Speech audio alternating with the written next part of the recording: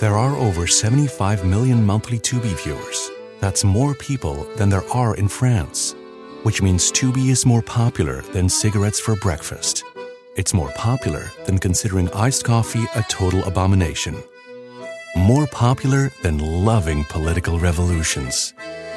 More popular than mère and mère somehow being different words. Tubi, it's more popular than being French. See you in there. Hey, Fidelity. How can I remember to invest every month? With the Fidelity app, you can choose a schedule and set up recurring investments in stocks and ETFs. Oh, that sounds easier than I thought. You got this. Yeah, I do. Now, where did I put my keys? You will find them where you left them. Investing involves risk, including risk of loss. Fidelity Brokerage Services, LLC, member NYSE, SIPC.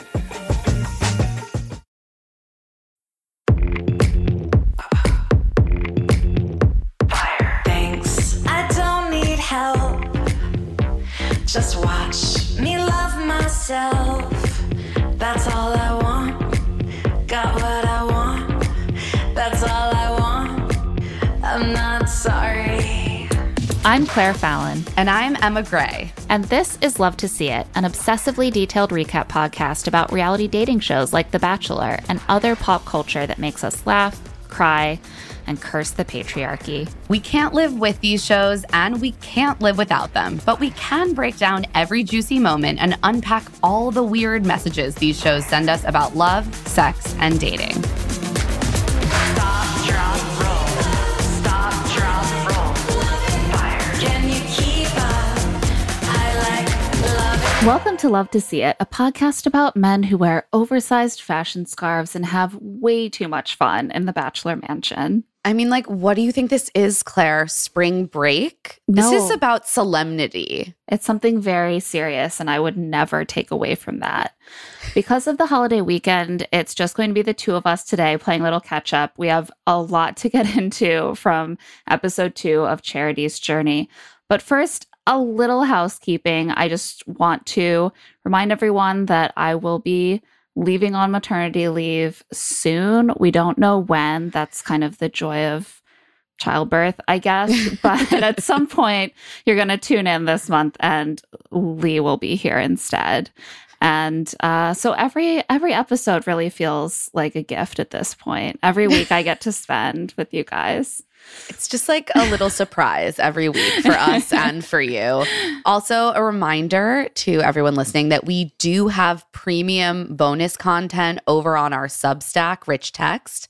Recently, we've been recapping the new season of And Just Like That. And also, we've been diving into a bunch of listener questions about motherhood and non-motherhood, friendship, finances, selfhood, all of these great topics. And you can find those episodes over at claireandemma.substack.com. Okay, let's get into this week's episode. It's finally time for Charity to go on some dates. I'm ready. Let's go. So we open. Charity is in a Kelly green leather jacket. She looks great. I mean, she looks good in everything but jewel tones. I mean, really, really excellent. She's surveying the ducks and thinking about her new reality, which is that she's dating 19 men who are all hollering her name off a balcony already. It's only episode 2. It's like they know. Oh my God.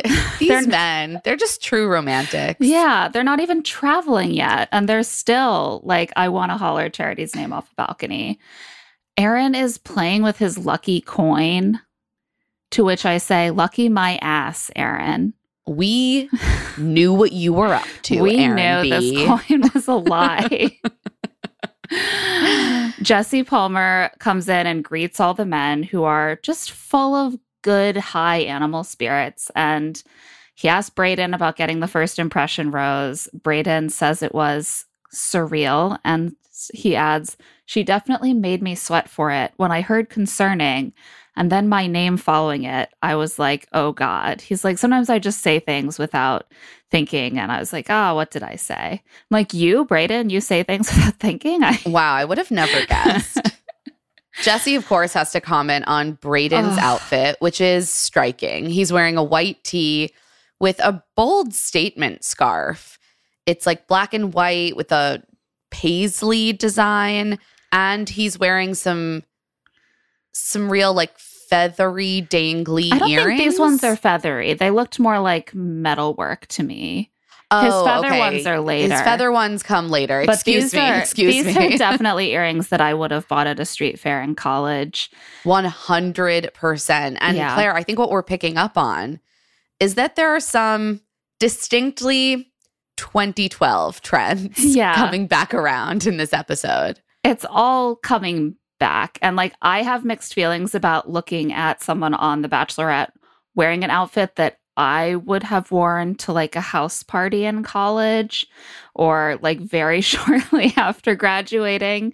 It makes me feel old and sad. But apparently that's just what's in again now. And frankly, we do have to applaud Brayden for taking fashion risks, because men on this show often just throw on whatever like jeans and a V-neck they have nearby. And you can see why, because the minute someone puts on an earring, the host has to like bully him and be like, oh, you thought just because you got the first impression rose, you could be like, fuck it. And everyone's laughing. And I'm like, listen, let men have fun with fashion. Exactly. Let men accessorize, okay? Is this a high school cafeteria? Brayden, he's like, I just like to mix it up. I was feeling the scarf. I know it looks like a tablecloth or whatever. See, we like to see that beautiful self-awareness. I'm like, yes, I personally would have picked a different scarf. But if you were feeling it, Brayden, that is your right as a person who enjoys fashion and selecting their own clothes. So Brayden says in his ITM at this point that he'd be shocked if someone else got the first one-on-one date because they had such a good connection. To which I have to say, men who go on The Bachelorette, please research this show.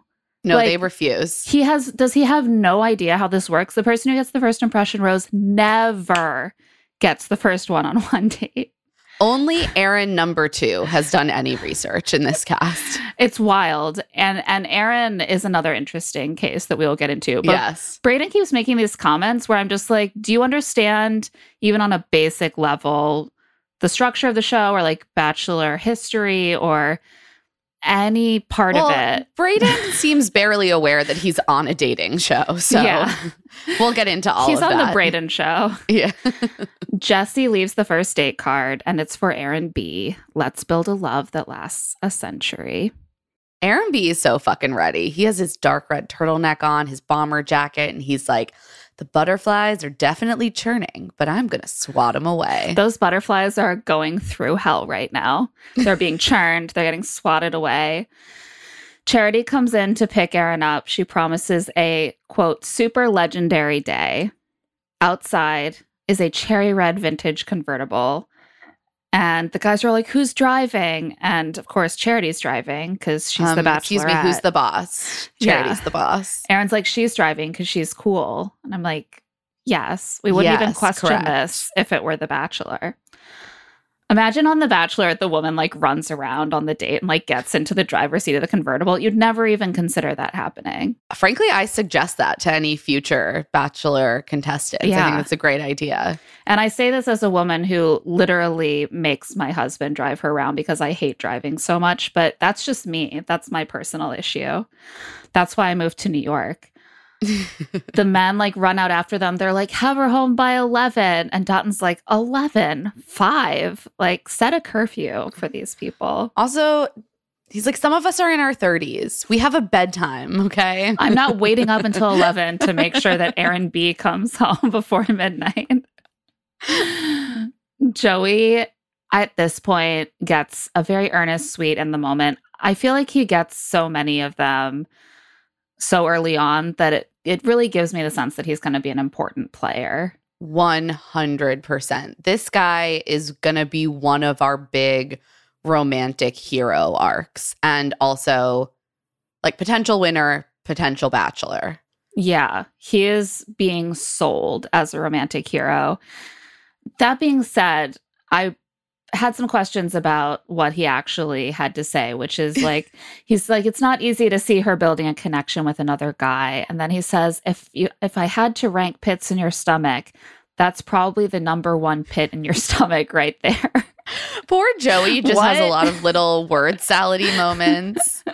You're like, he panicked. He was like, I'm doing some sort of, I don't know, I'm going somewhere with this. And then it just I was kind of trying crumbles. to figure out whether he's saying that he has multiple pits in his stomach at the same time and each pit is attached to a different specific concern, or if he's like, of all the pits in your stomach that you get in your life, this is the worst. This is one of the worst one. Yeah, this is one of the hardest pits to deal with in your stomach. That suggests to me that he needs to go through more shit in his life. But interesting phrasing. Joey really made me think about something I'd never thought about before, which was ranking pits in my stomach. Brayden is really just upset he's not getting the date, but that's going to be a theme that's developed throughout this episode. We got a lot of Brayden in this episode. So much Brayden. Once out on the road, Charity and Aaron B start to bond. You know, they're having some road trip chat. Basically the same.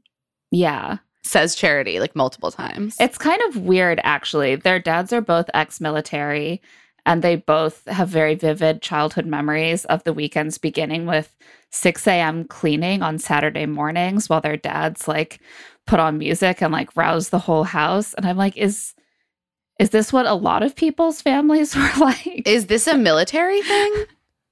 I mean, I understand why it would be a military thing because cleanliness and early rising are highly valued. I just want to say that it sounds like hell. And mandatory 6 a.m. wake up time on Saturday? No, thank you. Absolutely not. I remember my dad dragging us out of bed at like 9:30 to help with some sort of chore. And I would be like, how dare you? How dare you? This is detrimental to my health as a teenager. And they're both just like, don't you love how our dads were getting us up to clean at 6 a.m? It's so beautiful. You know what? I'm glad they've found something to bond over. Aaron is another one that I'm like, this guy is going to make an impression on this show. He's going to stick around. Yeah. Charity says in her In the Moment that night one, Aaron B made her feel like the only girl in the room. And then she laughs. And she's like, well, technically I am. It's so weird how he made me feel like the only girl in the room when I was the only girl in the room. That is kind of like the flaw at the heart of this show and why the lead always ends up getting so insecure is you're like, are they making me feel like the only girl in the room? Or am I just literally the only girl in the room? Actually kind of an important distinction there. But she's feeling really good about Aaron's genuine intentions and these similarities they're discovering. They're driving through winding streets in the Hollywood Hills. Aaron is like, this looks so familiar because I used to play a lot of Grand Theft Auto. Which I guess apparently you are constantly just like curb stomping people in the Hollywood Hills. I guess. I've never played it. Neither have I. So I can't fact check this assertion, but I'm going to really just take his word for it. They finally get to their lookout point facing the Hollywood sign. This is a date sponsored by the Hollywood sign, specifically the 100th anniversary of the Hollywood sign. I felt so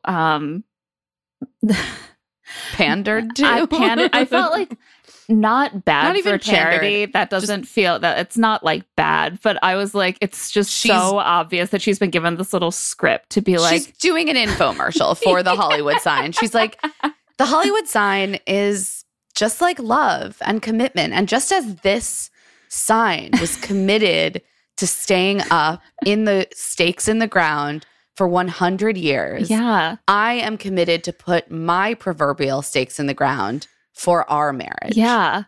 She's like, this is actually the 100th anniversary for the Hollywood sign, which is similar to my parents being married for 48 years when you really think about it. And Aaron is like, yes, I want to be as old as the Hollywood sign, talking about my best friend. How much did the Hollywood sign pay for this date to get this many analogies made about the longevity of the sign? So much. I mean, at this point, I feel like they're really cutting budgets on this show. So I'm sure they're like, oh, you we get this for free. You're going to facilitate this. Sure. We'll say whatever the fuck you want. I mean, it's also one of those dates that like, I know that it probably is kind of exclusive in theory. I've never been to LA. I don't really understand how hard people are trying to get up to look at the Hollywood sign or how difficult it is. But they keep being like, not many people get to do this. And I'm like, it's a huge sign. Like, I feel like not many people it. get to be like right up underneath it. But that doesn't even look fun. Well, we'll get into that. It doesn't look fun. I didn't say it looked fun. I said it is semi-exclusive. Fair enough. They're selling the Hollywood sign hard. I don't really fully... And I don't buy it. This is some bullshit. I don't buy it. And I don't like understand the purpose. Like, are they seeking donations? Do you pay to get to go up to the Hollywood sign? I always thought it was just sort of there. And maybe the city of Hollywood like, paid for it. It's just branding for Los Angeles. Yeah, I guess it is. Meanwhile, back at the house, let's talk about Aaron S. and what we're learning about Aaron S. Aaron S. is our quippy little narrator, and he's done his research. He is the last guy I would have guessed from the bios would turn out to be this dude. Like, same. He looks so straight-laced and uptight. He makes the same expression in every photo on his Instagram. His whole Instagram is about being a firefighter. And I think that's why I like him. Because this is such a like left turn from what I initially assumed. I'm like, yeah, Aaron, get in that drama. I also think this guy showed up and is like, I'm not winning this thing. Let's just go for it. Let's play this game. I'm here to just like get my finger in the pot whatever way I can. He's turning out to be a big theorizer and receptacle of like Bachelor history and lore. Well, someone has to be. Thank God.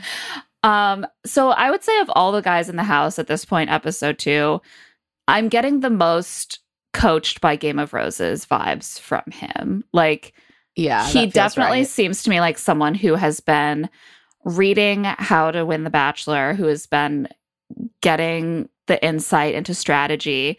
And he's just like, I'm going to be a narrator on the show. I'm going to be a guy who like flexes this knowledge that I have. Did not see it coming from him, but here we are. He's like, I already know who's here for the right reasons and who's not. And I'm glad Aaron B got the date because I think he is genuine. He's got theories. He's got theories. Adrian agrees. And Adrian is about to cement himself as this season's very first snitch. Adrian is like champing at the bit to snitch. He's like, someone give me an opportunity to talk shit about these guys to Charity. He's like, I observe a lot. I just sit back and, I have a 1-year-old daughter, so it's a different type of maturity.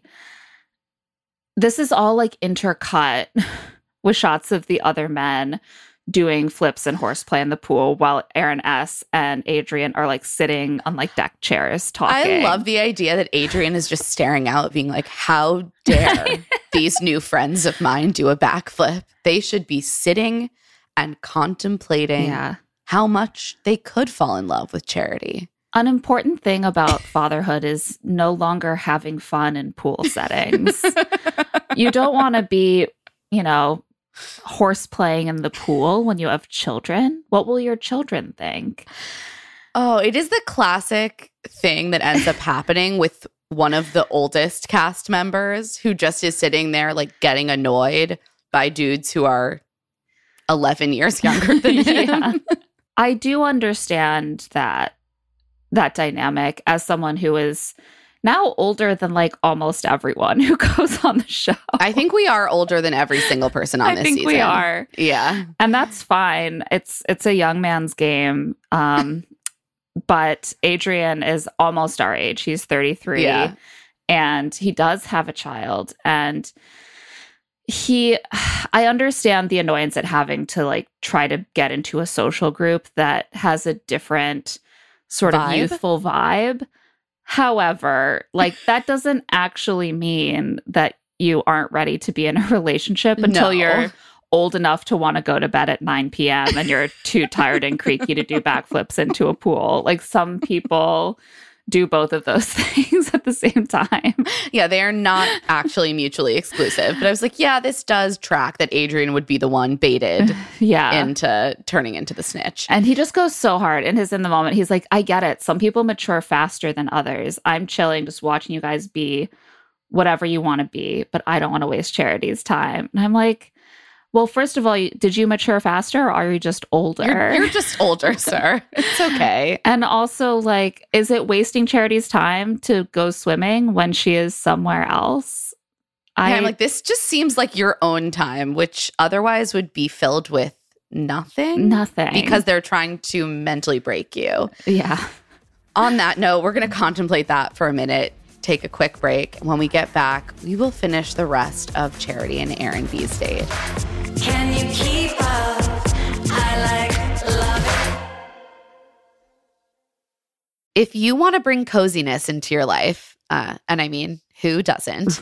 Turn to Barefoot Dreams, especially right now, because the brand is celebrating their 30th anniversary. With those 30 years of coziness, Barefoot Dreams celebrates being the originators of everyone's favorite Luxe home blanket. There's a reason why Barefoot Dreams has been on Oprah's favorite things list 6 times. Dressing head to toe in Barefoot Dreams is the key to comfort, as their collection of ultra-soft robes, loungewear, and accessories are made with premium materials. And their products make the perfect gifts, too. I would certainly love to be given something from Barefoot Dreams. I just acquired the robe, and it is like the softest robe I have ever put on my body. It's so cozy. It's so warm. It's beautiful. It has a nice drape and weight to it. I wear it whenever I have the opportunity. I just want to wear it constantly. And I think everyone should have that kind of comfort and coziness in their lives. For Love to See It with Emma and Claire listeners, you can get 15% off of your first purchase at barefootdreams.com. with the code LTSI15. Don't miss out on Barefoot Dreams' soft, soothing fabrics that will bring luxury to your life. Article believes in delightful design for every home. And thanks to their online-only model, they have some pretty delightful prices too. Their curated assortment of mid-century modern, coastal, hi Tyler Cameron, industrial, Scandi, and boho designs makes furniture shopping simple. Plus, they're dedicated to really thoughtful craftsmanship that honestly stands the test of time and looks good doing it. Article offers fast, affordable shipping across the US and Canada. Plus, they won't leave you waiting around. You pick the delivery time and they'll send you updates every step of the way. I have long been an Article girly. Like every room of my apartment, you can see Article furniture in. Most recently, we updated our balcony, just in time. It's finally balcony season again, finally warming up in New York. And I have been out there with my coffee, sitting in the Toady Beach Sand dining chair, which is a great little lounger for a small space. Again, New York City apartment. And it just really elevates our deck. That and the ottoman we bought to go with it. So comfortable, so chic. Also can withstand a whole lot of rain. So important. Article is offering our listeners $50 off your first purchase of $100 or more. They're having their Memorial Day sale from May 13th to May 27th, which would be the perfect time to use your store credit on top of sale prices. To claim, visit article.com/LTSI and the discount will be automatically applied at checkout. That's article.com/LTSI for $50 off your first purchase of $100 or more. 1 in 5 Americans have learn a new language on their bucket list, as they should, because it's very important. If that's you, then make this year the year you finally check it off your list with Babbel. Be a better you in 2024 with Babbel, the science-backed language learning app that actually works. Babbel's quick 10-minute lessons are handcrafted by over 200 language experts to help you start speaking a new language in as little as 3 weeks.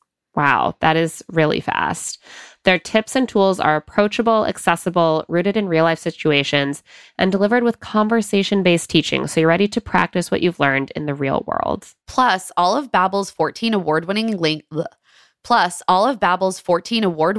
language courses are backed by their 20-day money-back guarantee. I personally used Babbel before I headed off to Paris for 3 weeks, and it was so helpful, just kind of giving me back that basic understanding of French, allowing me to interact with people in restaurants, in shops, and, just not make a total fool of myself when in a foreign country. Here's a special limited time deal for our listeners. Right now, get 60% off your Babbel subscription, but only for our listeners at babbel.com/LTSI. Get up to 60% off at babbel.com/LTSI. Spelled BABBEL.com/LTSI. Rules and restrictions may apply. So we're back, and Charity and Aaron B have done a smash cut. They're under the Hollywood sign now. Yeah, the exclusive part of the date, Claire. This is one of those things that should be like a really thrilling reveal. It's like, oh my God, they're under the Hollywood sign. Aaron is like, this is why we take risks. And Charity's like, this is why we take risks. But what's really happening is that they're just like kind of walking along a scrubby hill, staring up at letters that they are certainly too close to actually discern. It's almost more cool to look from far away and to be like, oh, there are people under there. But when you're up there, it's just like they're in dust and scrubby grass. And they're like, here we are. It would feel magical for me to be like hovering above them, looking at them on the Hollywood sign, which is, I guess, what it is to be filmed. And then us get to watch it back. Well, and that is like the whole Hollywood way of being, right? It's like creating something that looks glamorous when you're watching it, but maybe when you're up close, it's actually not that great. That's the film industry. I remember this from seeing it in The Kissing Booth also, which is a terrible that Netflix movie's awful YA romance movie. And there's a climactic scene like under the Hollywood sign. And I remember just being like, I understand that this symbolically carries some sort of glamorous connotations, but it just seems like they're having this romantic confrontation just in literally any dusty hill area. It's not giving me very much. You know what was giving me more, though? The reveal we deserved about Aaron B's lucky coin. He whips out his coin and he's like, heads, we get that everlasting love we were talking about. He flips it, but then before revealing the answer, he's like, I gotta come clean to you, Charity. We need to start our relationship with some honesty. It's a double-sided coin. Yeah. Thank you. Duh. And thank you for finally affirming what we all knew. Yeah. I almost wish that he had just kept with it the whole time until it reached the point where people started to be like, it's a little weird that you've never lost one of these coin flips. But it was time. He had to admit that it was fake. It was time. It was the right time. And he's like, what we have is real. And so unlike now I this don't coin. Now I don't have to use this lie coin anymore because to scam you because we have a real connection now. And so the scam is no longer needed. And she is delighted by this. Yeah. She laughs. They make out. And she says, kissing Aaron at the Hollywood sign, there's a feeling of a love that is indispensable, a love that could last through the ages, and it feels right. Love through the ages. Wow, that sounds like an advertisement for Hollywood. They head off on their night date. It's at the historic Los Angeles Theater, and Charity is in like a vampy Merlot velvet dress with one sleeve. She's looking very hot, and she's ready for that classic old Hollywood romance. They sit in kind of the really beautiful, like Baroque, I guess, like foyer area and have dinner. And she asks him more about his family. He has two brothers. His little brother is his best friend. He says his little brother knows everything about him. He's his confidant. And Charity's like, oh my gosh, why are we the same? I'm like, Charity, you're not the same. That's your older brother who's your best friend. Yeah, okay? it's different. Distinctions. I mean, this is a season for sibling guys. Like every guy knows that what he needs to whip out to impress Charity is to be like, my brother and or sister is my best friend. So true. Because she's like, I am also like that. So What else do we need to know? This is a sibling forward season. Yeah, that's like the first hurdle you have to cross is like, are you best friends with a sibling? If so, you pass like the first winnowing, and then you can go on to see if you have other things in common. She also brings up something that he said on the date, which is that he hasn't been lucky with relationships in the past. She asks him to expand on this, and his answer is a little confusing. We have a clip. I was in a 4-year relationship during college while I was playing football, and, you know, I wasn't the best boyfriend at all. I struggled with active listening. I struggled with communication, and it's something that I messed up. You know, with that being said, I did want to go get better, so I did check into therapy.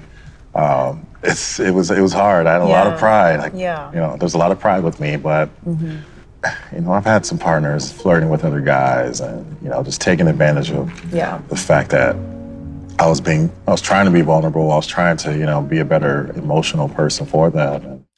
Okay, so here's the thing. I feel like the first part of what he said, I think, was really lovely to hear. Like, great self-awareness. Most of us when we're young, we do things in relationships that we look back and we're like, I shouldn't have really acted that way. I should grow and learn from that experience. Maybe I should go to therapy. We always love a PSA for therapy. And I think it is really powerful to have men on this show, on any show, being really open about the fact that they did go to therapy. I think especially for Black men, this can be representation that's really important.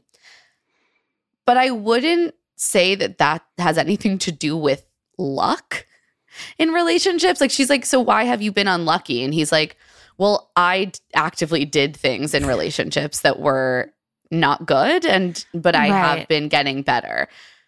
So I was just like, is that the answer to the question? Like, it was just a little bit of a confusing. Well, so then he hints at like, oh, I've had partners flirting with other guys. And listen, I understand like maybe not wanting to like air out your exes on TV. Totally.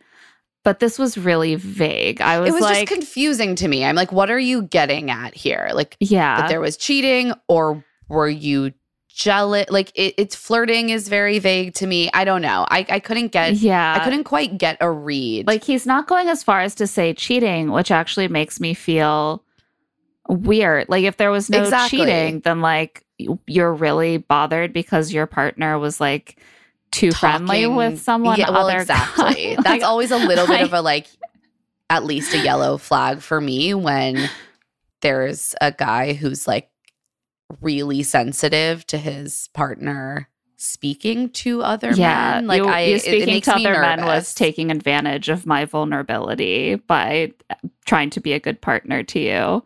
It's obviously hard to know. And the issue is just there's so many ways to read it, right? Exactly. Like, we just don't know how to read it. So I think we can't really come to any conclusions, but it was just, as a whole, it sort of confused me. I was like, I don't exactly know what I'm supposed to take away from this. I don't know what happened based on what you just said. I feel like I don't know what happened at all. I will say that the minute he said he struggled with active listening, I was like, he's been to therapy. Yeah. Like, very therapized language. And that part is so awesome. And I applaud him for doing that. And I applaud him for speaking about it openly, I think. And I think that Charity, obviously was very thrilled. She's like, I commend you. I really commend you for that. A lot of men don't want to go to therapy or even admit they're in a bad place. Like, as we've seen many times, men will literally go on reality TV dating shows rather than go to therapy. Exactly. And she's like, so it's real vulnerability to share that. And in the moment, she's like, there's nothing more attractive than someone who is going to put in the work to be a better person for their future partner, which is so true. I fucking agree. That's so true. And obviously, Charity has been open about the fact that she also has had bad relationships and has had to put in work to heal from them. Yeah, she brings that up to Aaron, and he asks her about going on The Bachelor, and she's like, oh, it was a safe space with Zach for me to open up and heal, and now I really love myself. I'm ready to find my right person. And he says, I hope to be the man that you deserve because you're a ton of green flags. Which really is the charity profile. Like, that is check, the charity check, brand. Yeah. Check. Perfect. They make out, and everything's been phenomenal. It's all phenomenal. And you know what would make this even more phenomenal? A private concert with Lauren Elena. Yes. All of our favorite former American Idol contestant. Oh, thank you. Yeah. Singer-songwriter. My favorite of those. She's my favorite one. Charity very convincingly says that she loves her. I love how she sort of is like whispering to Aaron. She's like, yeah, it's Lauren Elena. I love her. I love her. She's singing her new single, which is something like As Long As I Know That You Love Me or something. And Charity and Aaron sway and make out together. And she gives him the rose. And in the moment, she says, Aaron B actually has feelings for me, and he's not afraid to vocalize that to me. Perfect. This is a theme with Charity. She's like, I need my future partner to be very clear on where they stand with me, how they feel about me, and I need them to be saying that stuff to me directly. Yeah. My cynicism, again, always comes through in these early dates when people are like, oh, he actually has feelings for me. And I'm like, he's known you for 24 hours, but okay. Yeah. But it's an important part of being the lead to be able to let go of that and to just be like, because you have to be able to receive that. Yeah, you have to. Yeah, or else you'll just drive yourself completely crazy and become paranoid. Yeah, exactly. Which maybe would be fair given the situation you're in, but it's no way to not, like, if you do that, you're just going to have a miserable experience start to finish. It's like, what if instead of what actually happens on the Truman Show, what if it was someone who just kept happily lying to themselves forever? They would have a much happier life than suddenly realizing that everything was a lie. Ignorance is bliss. Have you heard? Totally. Even if it's just like willful ignorance. Back at the house, the men are receiving the next date card. Dotun, Tanner, Adrian, John, Caleb A, Caleb B, Caleb K. All the Calebs. Xavier, James, Aaron S, Sean, Brayden. Sun's out, buns out. Love, Charity. Brayden just immediately starts shit talking. You can just tell that he's just a really annoying person to live with. Yeah. Like that is the core of what's going on with him and the other men. Because immediately he's like, hopefully it's a competition. We get to drop out 6 of y'all because I'm not losing. I'm coming out buns ablazing. Like, okay, take it down a notch. Yeah, calm down. Take it down a notch, Brayden. So it's the first group date and it's at a beach on a sunny day. Charity's like, don't worry, we're just going to be playing some games. And the guys are like, oh, buns? I thought there were going to be thongs. But it's so great that we're just calmly playing games on this lovely beach. And again, please research this show. Like, you're 5 minutes into an early season group date. Yeah. Thongs remain a very real possibility. Extremely unlikely that the whole date is just chill playing beach games with Charity. That has happened like 3 times in the history of the entire show. These dates are designed to either maximize humiliation or physical suffering. So yeah, just and wait. Ideally both. Ideally both. If you get really lucky, it's both. They aim for both on this date. So they're playing cornhole. They're making sandcastles. Brayden is like feeling really confident at this point, as usual. He's like, I'm just going to try to go on as many of these group dates as possible. And maybe this season she just decides to give all the one-on-ones to me. I'm kidding, but I'm actually not kidding at all. Again, I say take it down a notch.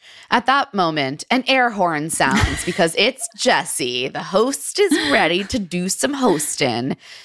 He's really in his element. He's like, finally, my 2 interests, sports and The Bachelorette. Yeah, finally. They never combine these. They never combine ever.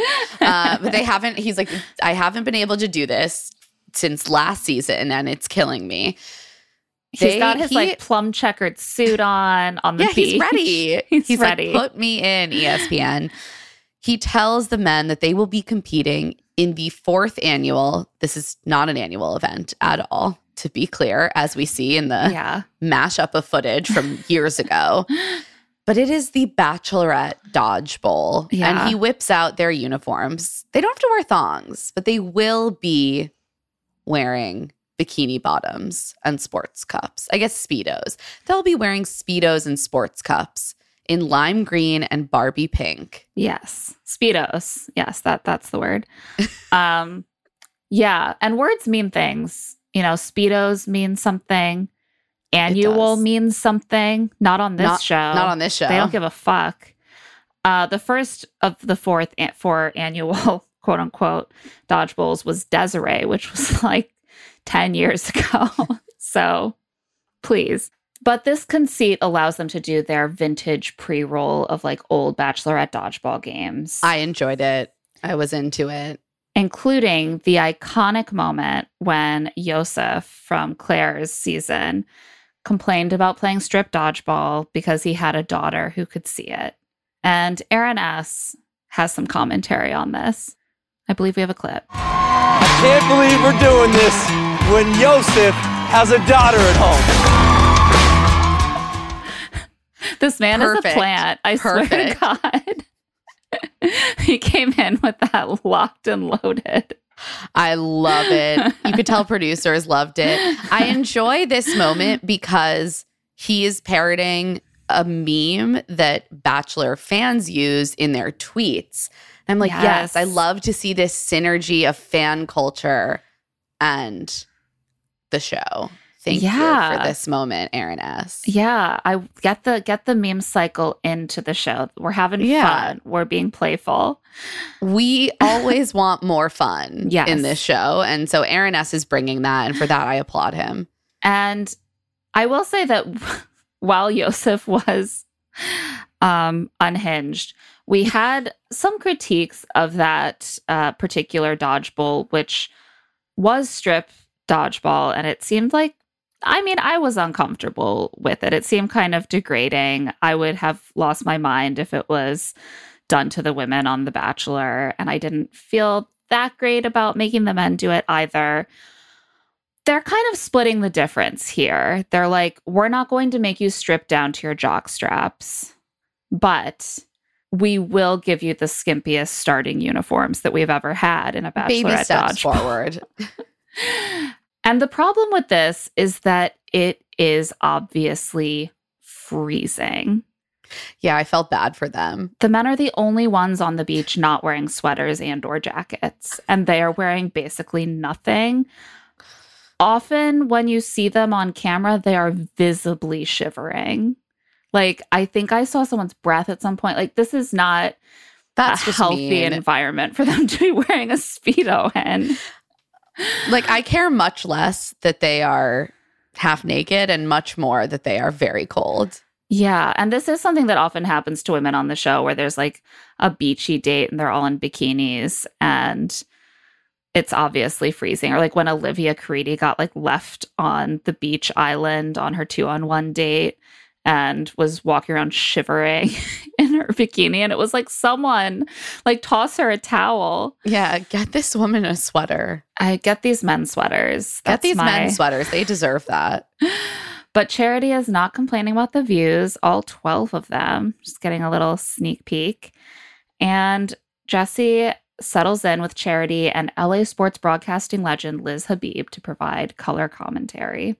Unlike past dodgeballs, there's no like arena, so there's no barrier between the men and the audience.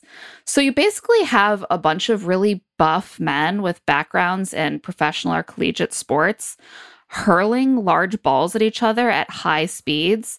And then directly behind the men who are trying to dodge those balls are just fans watching who then have to like duck screaming. Which they really should have thought this out a little bit more. It's like, did they think about it at all? No. They were just like, yeah, come on over. Come on down to the beach. It'll be fun. You might die. This isn't beach volleyball. Like, the whole point is to throw the ball really fast from one side and then on the other side, try to get out of the way. And one of the Calebs is just like, hell yeah.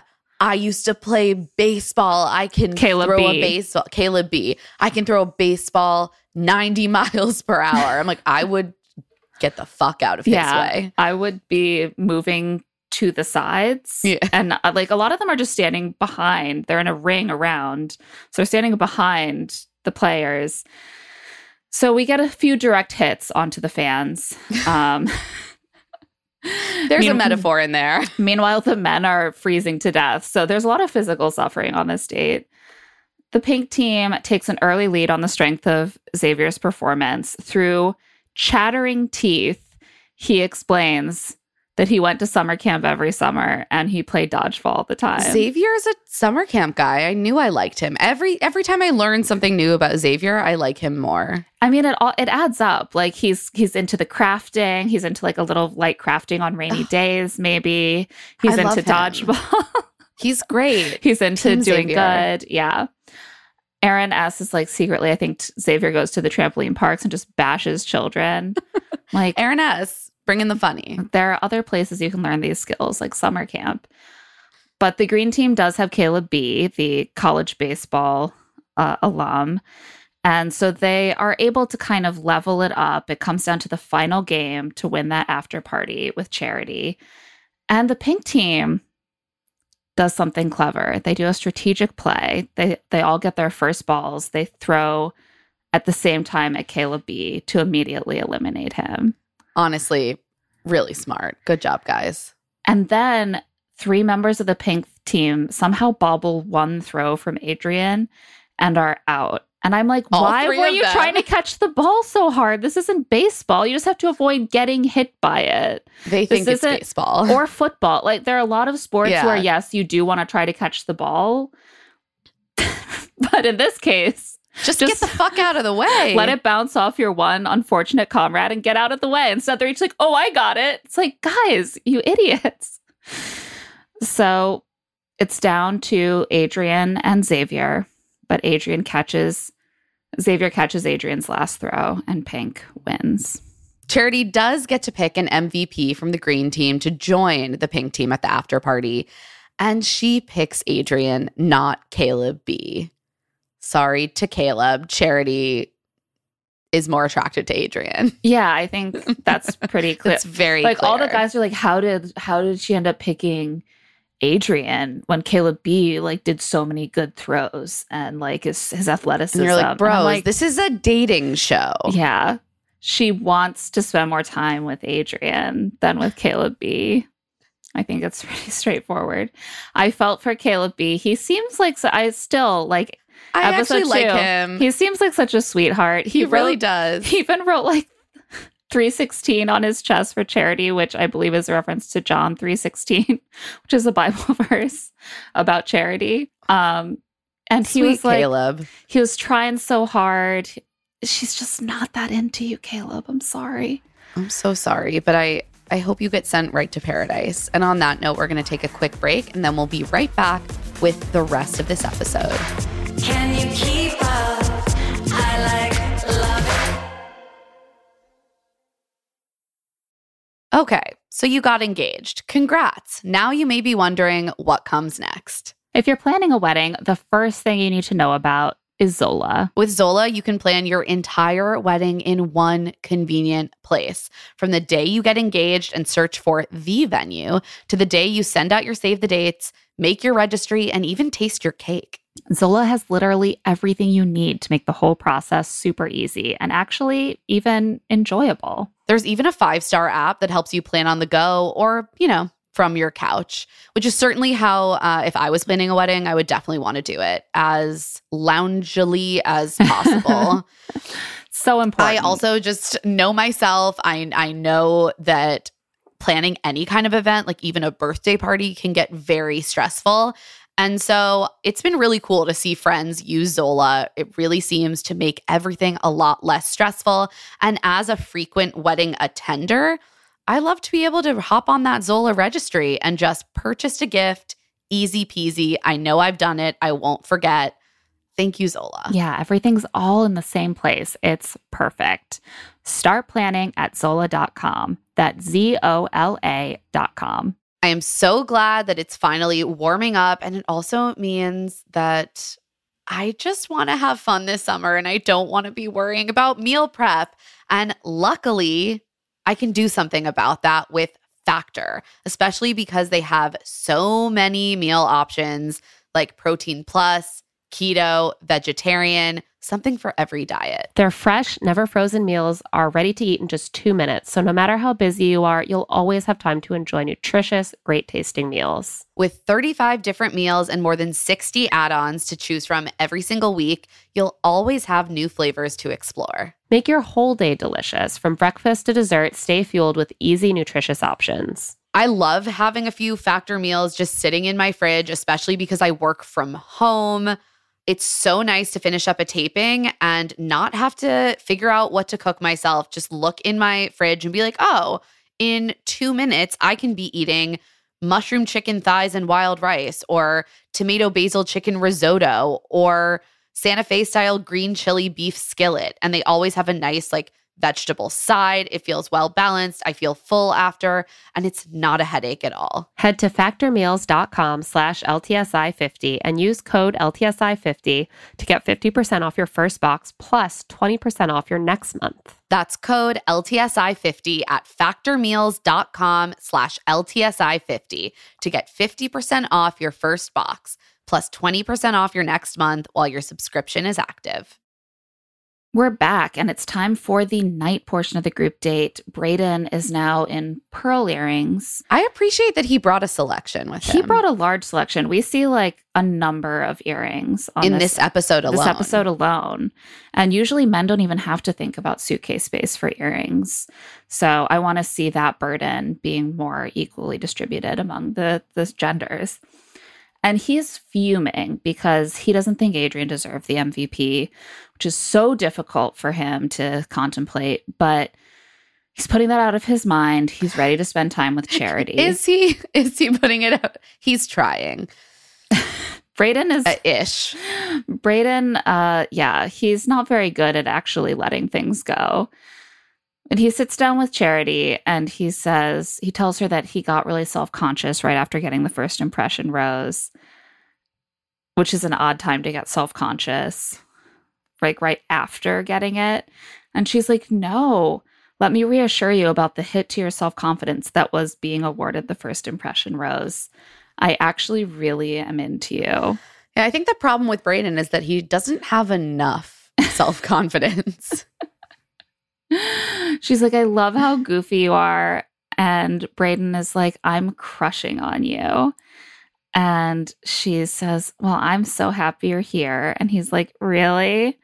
And then they make out. This is what's really grating to me about how Brayden interacts with Charity. So you're right. He has a huge amount of confidence, but he also does a lot of those little coy strategies to get more affirmation from her by pretending to be insecure. And here's the thing, if you just experience that, I totally understand why she likes him. He's adorable and he has good banter and he'll be open with her in a way that also allows her to soothe him in a way that makes her feel like they're equally putting into this relationship.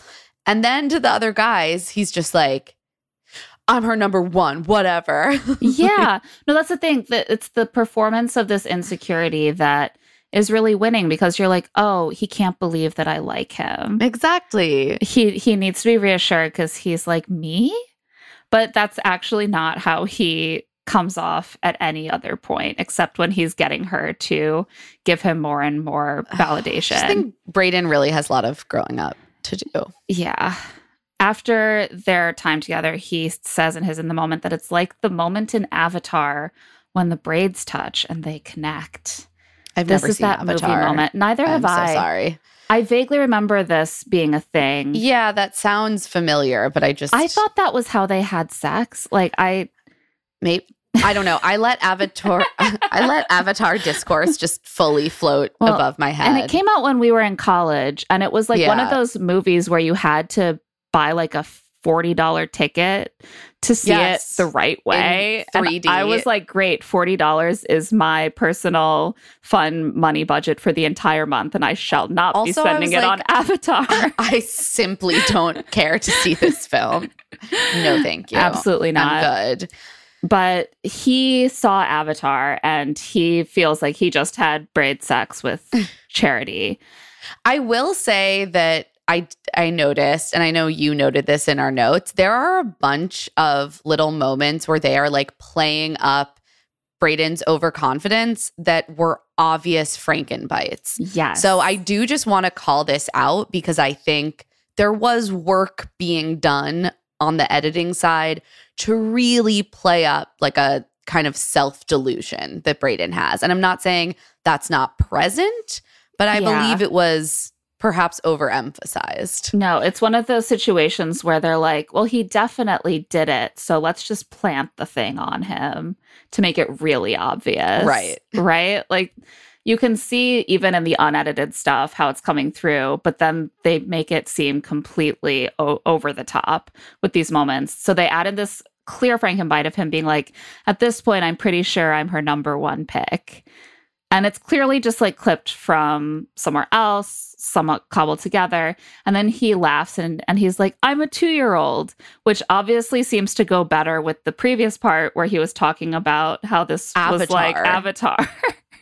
So it's like, we get it. You slipped that little bit in there from probably a different part in the season. Exactly. You can always notice when they like, you see him in the ITM and then they pan away to a different shot, but they keep the audio going and then they go back to the ITM. And then often the audio sounds a little bit different. A little different. Yeah, you'll hear like a different room tone. Yeah. I noticed it in multiple of his ITMs. Too. Yeah. It was notable. It was bad. And he got a lot of ITMs to sound like a little bit nutty and self-deluded in this episode, and a lot of them seemed like they had been juiced up. So Charity sits with John and tells him that she was impressed with his moves, and he says, oh, didn't you know I played pro basketball for a little bit?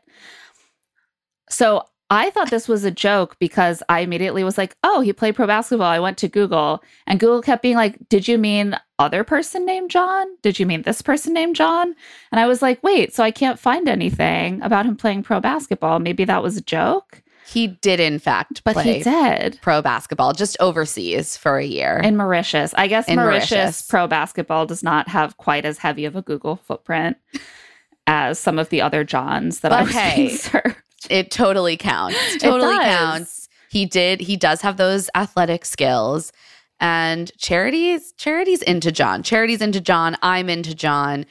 They make out. She's like so happy to be seeing this romantic side of John. Yeah. Yay. He's like, I don't just reread Harry Potter for fun. I don't just do data science. I do basketball. I do suave romance. I do everything. The full package. You can have it all if you're John. You can.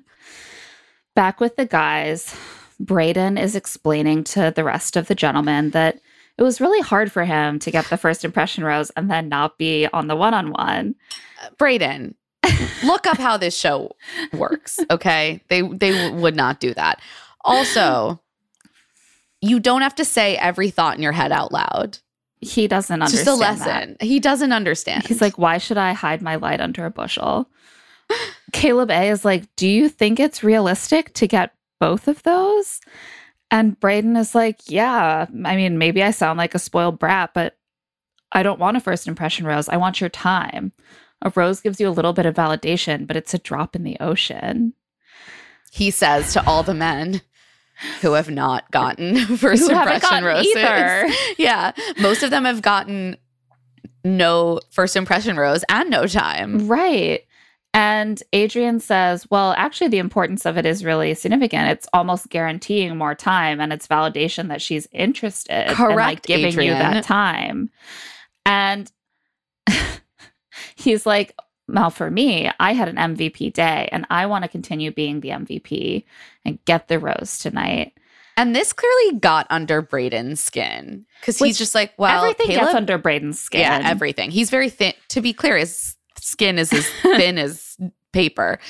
And he's like, well, you know who actually should have been the MVP because of their superior athletic skills? Caleb. Yeah. Okay. No offense, man. Not talking shit. Sorry, I probably wouldn't have picked you as MVP. Sorry, Caleb did a lot. I was just really impressed. No one cares what you think, Brayden. And like, doesn't he understand what he is kind of gesturing at here, which is what we were saying before, which is on a purely athletic level, maybe Adrian wasn't the pick. Therefore, what does that say about Adrian that he's here? Charity wanted him to be there. And that's Right. ultimately what this is all about. This isn't a dodgeball tournament. So you're actually pointing out that Charity is genuinely interested in Adrian. But he's like a little kid. He's a toddler. He's just like, well, you suck. Yeah, you didn't deserve it. You didn't deserve it. Like, he was better than you. Adrian is visibly bridling at this. He's like, well, then why did I get the MVP? Like, I don't choose it, but my teammates were calling me the MVP, so they were saying it. I was like, Adrian, don't get sucked Adrian, in. don't engage. Adrian, Don't engage on this This level. is a mistake. Once you're at the point where you're like, well, everyone else was saying that I was the best, you start to sound like defensive in a way that is... Yeah, what he needed to say... It dims your shine a little bit. He needed to just say, well, then good thing Charity was the one picking and not you. Yeah. Charity's the one that And- matters here. Yeah, and she wanted me here. Take it up with her. Bye. Brayden then makes a really snide comment about how it's like the NBA player who gets traded mid-season and then still gets a ring. This is just a rude thing to say. Like, it's They not just like hate each that. other at this point. It's just not like that. Like, what do you mean? And yeah, the feud, the rift is developing very rapidly. They've known each other for what? 48 hours at this point. And there's just unbridled hatred. After this, Adrian says in his ITM that Brayden seems like he's here for spring break. Unlike Adrian, who's here for the right reasons, because he has a daughter. And he's ready to settle down. His daughter He's has soft. made him soft and in touch with As his emotions. the father of a daughter. Yeah. I'm soft now. Well, if And he's this going to is use where- this too, I'm just like, maybe just any of these guys could have a child with Charity and then immediately become the perfect spouse. Like, if that's all it takes. So Yeah, that's it. Just give them a chance to, reproduce with her and everything will be fine. I also have to say that this is the first of 2 times this season where a conflict ends up erupting around specific language that it seems like maybe only came from Adrian. Yeah. Adrian is getting messy, which is just given how much he has to say about other people's emotional immaturity. It is interesting how much happens just from him casually venting his personal irritations to Charity or like within the group in a setting that is guaranteed to escalate things. So Charity and Adrian sit down together and he's like, I didn't come here to kick it with the guys. I made a lot of sacrifices to be here. I have a daughter. Charity's like, oh my gosh, thank you so much for sharing that. And I think we have a clip of what Adrian says next. Because it's like, for me, I'm thinking about not spending time with my daughter. Like, you know what I mean? And it's like, guys are here playing games and it's weird. Like, you know? Well, tell me, what is weird about it? It's like vacation home. It's like spring break. Like, it's like just having a blast, you know what I mean? Flipping in the pool. Yeah. Like, I'm not here to play games with y'all. Like, I'm not here for that. It's not a vacation for me. It's not a vacation. It's not a vacation. You're right. It is an exercise in mental torture. So that is true. If you can get anything out of it that is akin to being a vacation, honestly, I more power applaud to you. Charity is not pleased to hear the phrase spring break.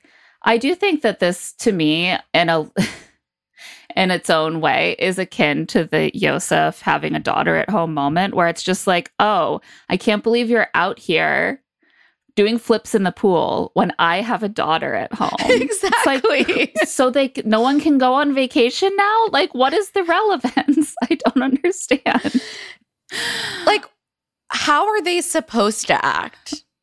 They're trapped in a house with no distractions other than the pool. Yeah. There's literally nothing else. It's called self-care. It's an important investment in their mental health. Yeah, frankly, I applaud anyone having any fun on this show. Yeah. Sorry, Adrian. Sorry to Adrian and his daughter. Sorry to the whole family. I feel that there is a validity to certain elements of his critique that is being obscured by how sort of childish he's being about guys ever appearing to have fun instead of just, I guess, sitting and journaling about how much they enjoyed their 3-minute conversation with Charity the night before. He's needling like the wrong things here. Like there is an obnoxious quality to Brayden that could be snitched on and I think would have some validity. But him just like out here being goofy and having fun in the house is not the problem. Yeah. Maybe that is personally annoying to you because you don't like him. Yeah. But that actually has nothing about him being nothing to do with him being like a good or bad partner to Charity. Yeah. I don't think that there's something about Brayden that he's such a grab bag of showboaty qualities, and they all seem to attract. All of the most innocuous ones seem to attract more critique than the really troubling ones. Like everyone's like, oh my God, his scarf. Did you see his scarf? And also he was having fun in the pool. And I'm like, no, those parts are fine. Those are fine. That's great. That's actually good. Let him live. I have issues with other things he says a little bit later in this episode. It's going to get dark now, for Brayden. It is. But so Charity at this point asks Adrian to elaborate on who isn't here for her. And he very helpfully is like, you're smart. You'll figure it out. And I'm like, so what was the purpose of this? To just like... generalized anxiety. Yeah, he's like, I'm hoping for some more generalized anxiety disorder in this whole process. So Charity rejoins the group and she's like, it was shared with me that some people might be treating this like spring break. And I'm not interested in that because this is not spring break.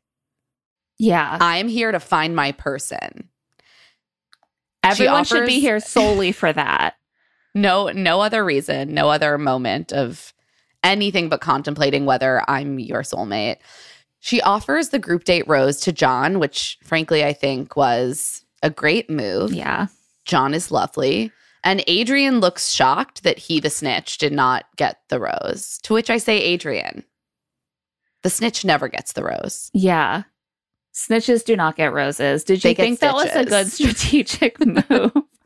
Like, I do think that maybe he thinks there is a long-term advantage in sort of lightly seeding distrust with his rivals without getting directly embroiled in drama, which appears to be his gambit. I think that's what he thinks he's doing. But even if it were effective down the line, she just had a conversation with you that mostly left her feeling bad. And that's her association with you now. Right. Even if she doesn't think it's your fault or she like appreciates it, the feeling she had after that conversation was bad. So she's probably not going to rush to give you the group date rose. She'll give you a rose at the rose ceremony with everyone else if you haven't completely shot yourself in the foot by then. The other men, like Cider Esquire James, are very troubled that guys could be here for spring break. Unbelievable. Fun while filming a show that's mostly about making out and travel. Unbelievable. How dare you? Makes me sick. After Charity leaves, John addresses the guys and is like, well, if that's a true fact, that person needs to be vetted and needs to go. Like, this is the thing that happens on The Bachelor. It's like, once any accusation is made, everyone immediately has to be like, this must be addressed through a rigorous investigation and expulsion. And this is the second episode in a row where it's like the accusation was like nothing. It was something that simply doesn't actually need to be addressed. No, literally not at all. The accusation is so obviously just like someone was having fun in the pool and someone else was annoyed. It did make me think, though, of, have you watched the latest batch of I Think You Should Leave? I see season 3 of I Think You Should Leave. Oh my God, there's an incredible sketch of a dating show in which Tim Robinson, the creator of the show, his character gets eliminated because the lead is like, I've just realized that you're only here for the zip line. And then there's this whole montage someone told me about of him this. using the zip line to go into the pool. She's like, I just feel like you're not really interested in me or in like summer love or any of the things that the show's about. You just want the zip line. He's like, zip line's pretty cool. Okay, so at this point, Adrian pipes up and he says that he sees a lot of playing in the house, but... And how dare you? I have a daughter and you're playing? And you're playing? How absolutely dare you? He's not here for spring break. He's not here to enjoy himself. Like, similarly, when I am away from my son for a period of time, I make sure to have as little fun and enjoyment as possible because that's what prepares me to return to him. For the rigors of parenthood. Exactly. No fun. Brayden pushes back. He's like, I don't need to be solemn in the house. I'm a carefree person, and I want someone who loves me for how I look at life. Look, I have a lot of issues with Brayden, but this is correct. Yeah. Why do you need to be solemn in the house, Adrian? And like, does Charity, maybe Charity does want to be married to someone who is just very serious all the time, but then, yeah, they should all be themselves, and right. She should be able to decide what vibe she wants. Exactly. Adrian is like, well, it's time to get serious. She's looking for something real, and if you're not, that's it. Okay, man. You showed him. The next day, Charity is trying to recover from the news that some men are enjoying themselves at the house while she's on dates. It's tough. It's tough to get past, but it's a sunny day. She's in a cute mini dress. It actually seems warm enough for a beach date today, but they will be doing something slightly different. Look, their schedule's already been committed. They have a crowd there, Claire. Rachel and Gabby are there to help with the second group date. We love to see our gals back together, having fun. And they are psyched. They really have it. Like, when they're hosting the date, I'm like, many bachelorettes from this franchise actually have the chops to host things. And it's true of like one of every 10 to 12 male stars of The Bachelor. That's why they only bring Sean Lowe back. And Jesse Palmer, I guess. And Jesse Palmer. So the men arrive. It's Josh, John Henry, Michael, Warwick, Joey, and Spencer. We did not see this date card arrive, by the way. No, they just have which is Josh fine. kind of explain who's there as they're arriving. He's like, it's me, John Henry. And the three women are waiting for them on a stage in front of a crowd of Guinness World Record groupies, I assume. Because yeah, absolutely. And those people do exist. They are competing to be the man with whom Charity will break the record for the longest kiss in Bachelor Nation history. Wow. First set memorably by Sean Lowe, who Rachel describes as one of our most successful bachelors. And I'm like, you don't need to modify that. The most successful bachelor, just unquestionably. And Leslie Murphy. Oh, love Leslie Murphy. And they made out for 3 minutes and 21 seconds. I love how the longest kiss is now just like make out. I'm like, this seems like multiple kisses to me, really. I mean, if we're qualifying this as one kiss, I just want to say that I have had some in my youth really long kisses that went on for maybe 5 hours. Exactly. Like, you know, if we're really going to count these things where you take momentary like pull-aways and returns, that's more than, I'm sorry. Yeah. It's more than one kiss. It's just a makeout session. How do the people at Guinness stand for this? I know. They need to have higher standards. Were they actually involved? Probably not. I didn't pay super close attention to whether their branding was involved. Probably not, because I feel like when they used to do this stuff, they were like, you cannot disconnect your lips. And now they're just like, have fun up there. We don't give a fuck. This is really just about making everyone else watch you make exactly. out. This is just about making out in front of other people to make them jealous and for you to feel uncomfortable. They compete by taking a sort of compatibility quiz with their little whiteboards, answering questions like, where do you put your hands while kissing? And my kiss with Charity would be. Charity gives a little impromptu presentation in the moment of what makes a good kiss. I believe we have a clip. What makes a good kiss for Charity? So here's our PowerPoint. Physical touch, so you need to like grab my face, my hands, my body. We like tongue action, but not too much. Not too much. I like when you pull back and come back for more. This is too descriptive, but we're doing great. She's so cute. I just loved this moment. I'm like, yes, Charity, show us your like slight comedic discomfort. Just get in there. Like it was just an adorable moment. Yeah, I like seeing her loosen up a little bit. The men also show her their kissing moves on their hands and or mics, which is very uncomfortable to watch. It's very uncomfortable, especially Joey is like really getting into it. Really making out with his own hand.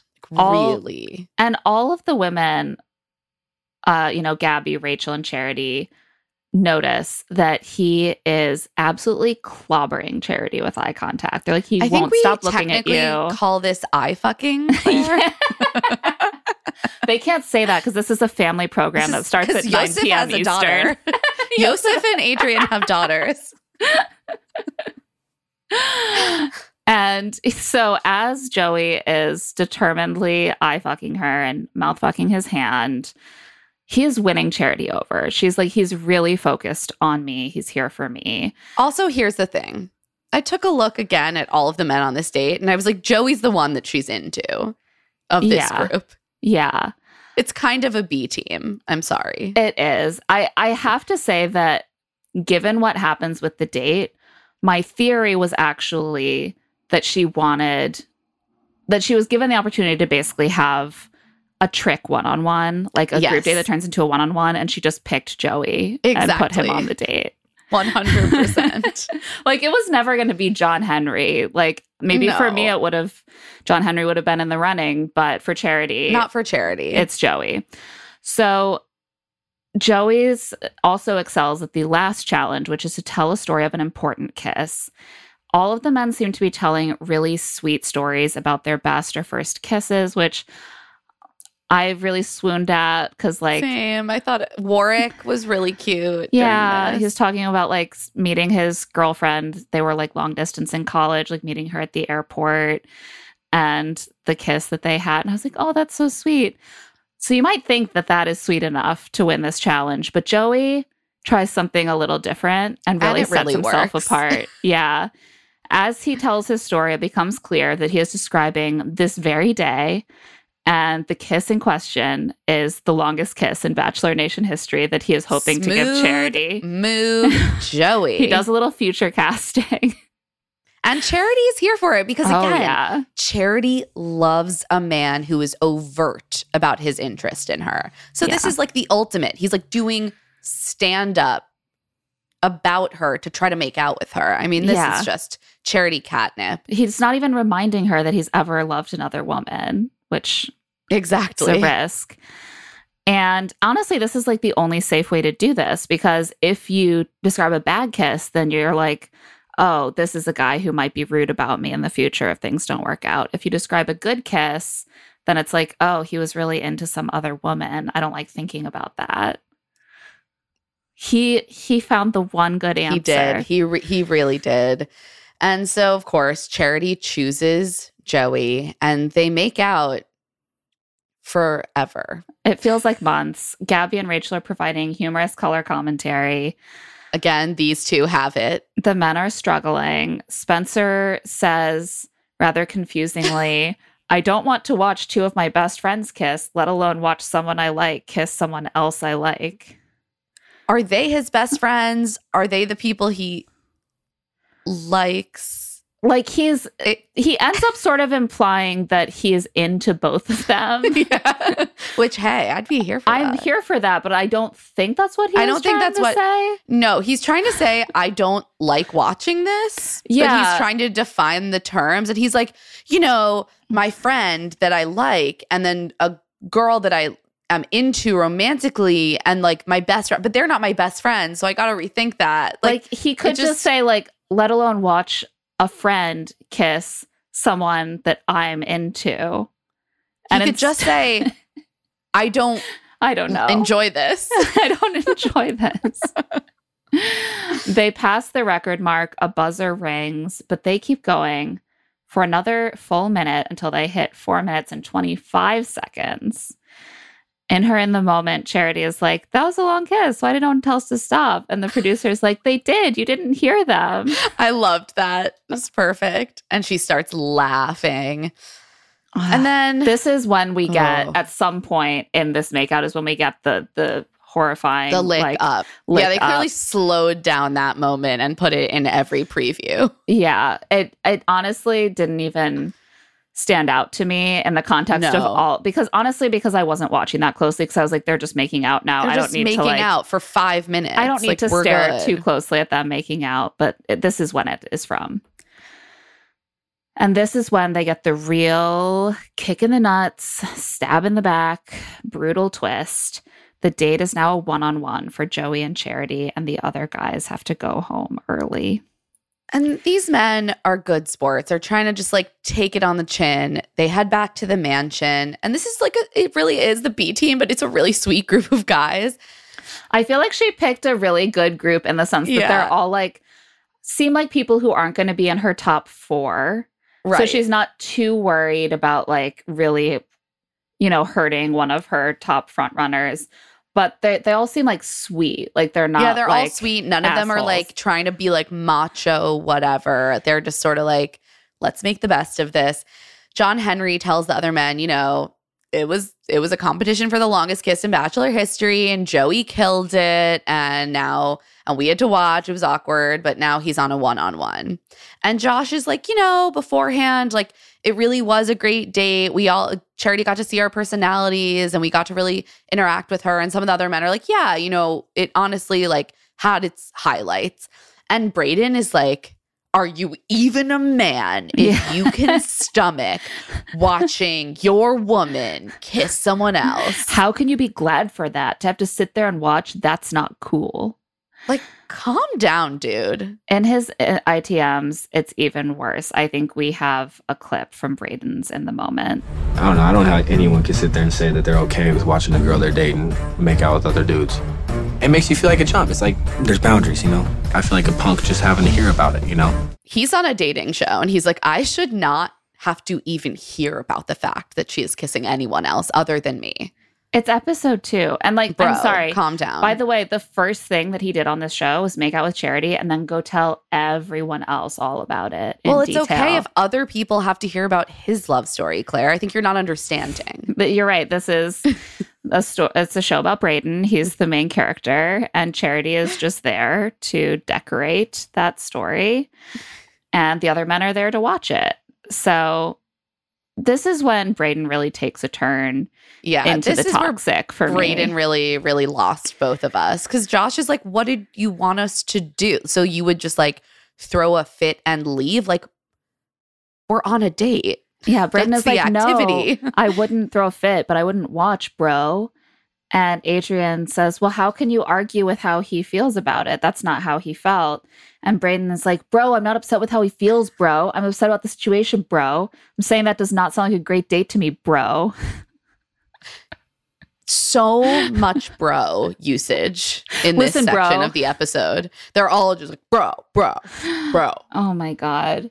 But like, the thing is that Adrian is right. Like, yes. Brayden is 100% questioning how he feels about it, how Josh feels about it.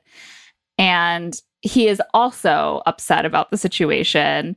He's both like, I feel personally disrespected. And he's like, I don't understand how Josh cannot feel disrespected by this disrespectful thing that happened to him. That doesn't make any sense. And he keeps going on and is in the moment, just digging his own grave. He's like, I'm angry for them. I'm angry for me. I feel like they were disrespected. I'm not going to put up with someone disrespecting another human being in any regard. And tonight I'm going to go and I'm going to pack my bags. I don't know if this is someone that I can have a relationship with. I'm like, that's gross. That's gross as fuck. Like, what is wrong with you? That is not disrespect. You need to like, there is a lot of disrespect of other human beings going on all the time in this world. This is not an instance of it. This was like a whole date on a season of The Bachelor, and it didn't turn into this thing about how all the other women were being disrespected. In fact, on every season of the show, people kiss the other lead. People. They watch, often other people are present, or they hear about it, or they just know about it. Like, it's a dating show. Right. That's kind of the premise. And like, he thinks that because he like made out with her first and he told everyone about it, that's reserved for him now.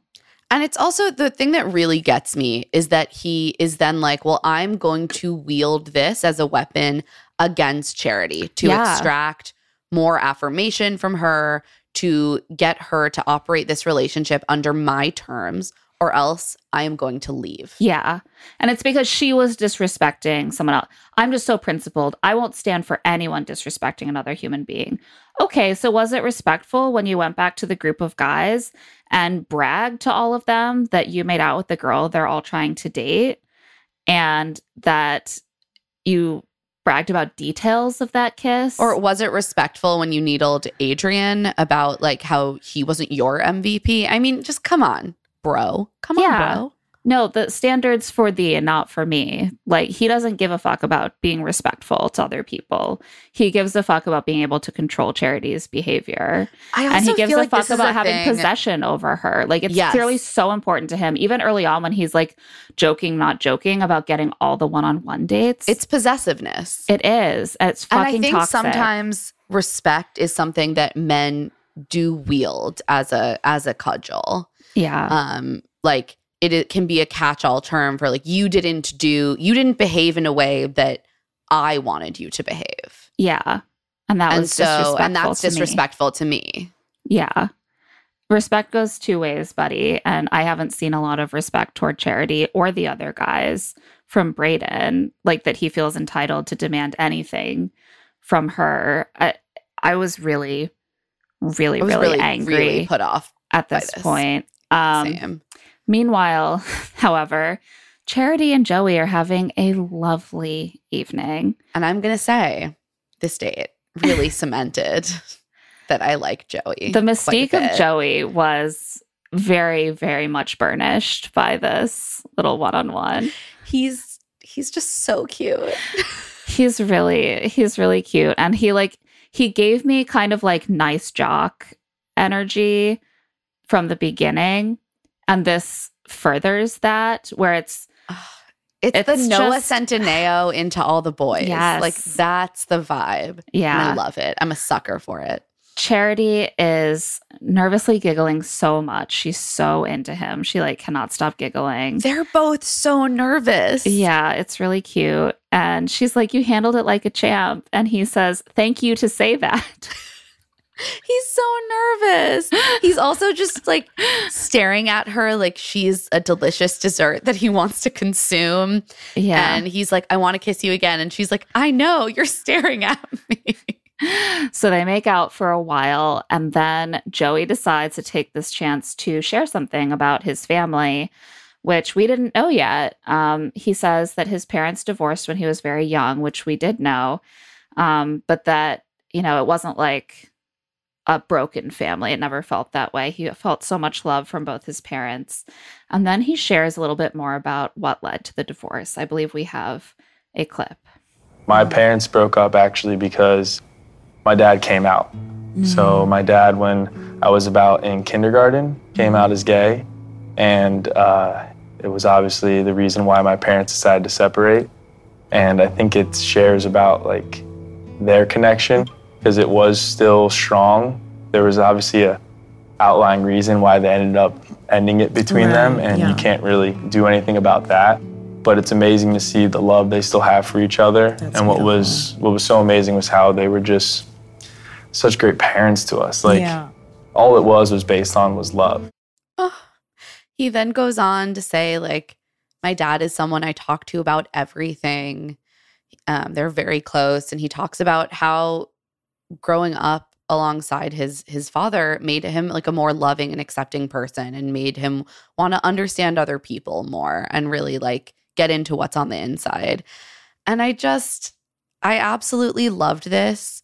Is this the first time that we have seen someone with a queer parent like openly speak about that on the show?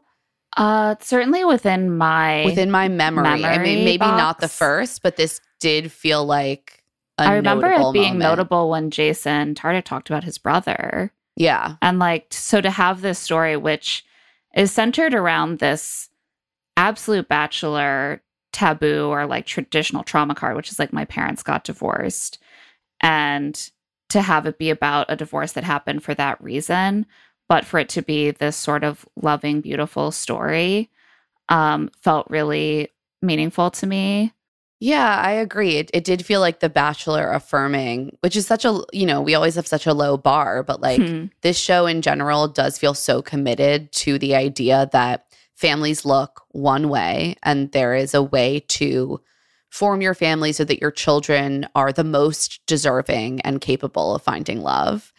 And I love that this flies in the face of that. Like, it is about affirming that families can come in many configurations and that those configurations can change and grow, and that like self-exploration and understanding on the part of a parent can actually create a child who is more open and more loving and more ready to be a great partner because he has seen his parents live their lives authentically and remain caring and loving parents to their children. And I just thought that there was something really beautiful about that. Yeah, a lifelong love does not always have to look like staying married forever. Yes. And his parents, were able to remain loving co-parents and to make their kids their focus. And that's really, really beautiful. I also am like, we better fucking get a hometown date now. Yeah. I think we're headed in that direction. I do too. His dad also left a really sweet comment on Joey's Instagram after this episode. Charity is like, yes, my parents are also my role models, and they've been married 48 years. That's not common in this day and age. And I'm like, yeah, for your friends who are 27, because that's longer than most people with 27-year-olds have been together. But she's like, love is so important. And I love that she also saw the similarities and the correlations between their experiences, and that they were able to bridge that gap that can sometimes come up on this show where it's like, oh, well, my parents had a long marriage. Oh, well, mine are divorced, and so I'm broken. And instead, it was a very affirming moment. So she thanks him for his vulnerability. She's like, that's all I want in a partner, is that they're just open to me like little baby bird and defenseless. She offers him the rose. They make out more. And in the moment, Charity says she feels really confident that Joey's here for her and not for spring break. This is going to become the rubric for the season. It's like, are you here for spring break or not? Or for me. Adrian did not even know what he was doing using that language. I feel like that's such a loaded phrase in this context. It is. Nothing worse in Bachelor world than being on spring break. Yeah, God forbid. And it's really stuck in Charity's mind. And I'm like, some of the guys goofing around week one is like literally not a problem, but she knows it's her job to take it seriously. So the next morning, the guys are all back together. Sean is ribbing Joey for having made out with Charity longer than Sean has spoken to her.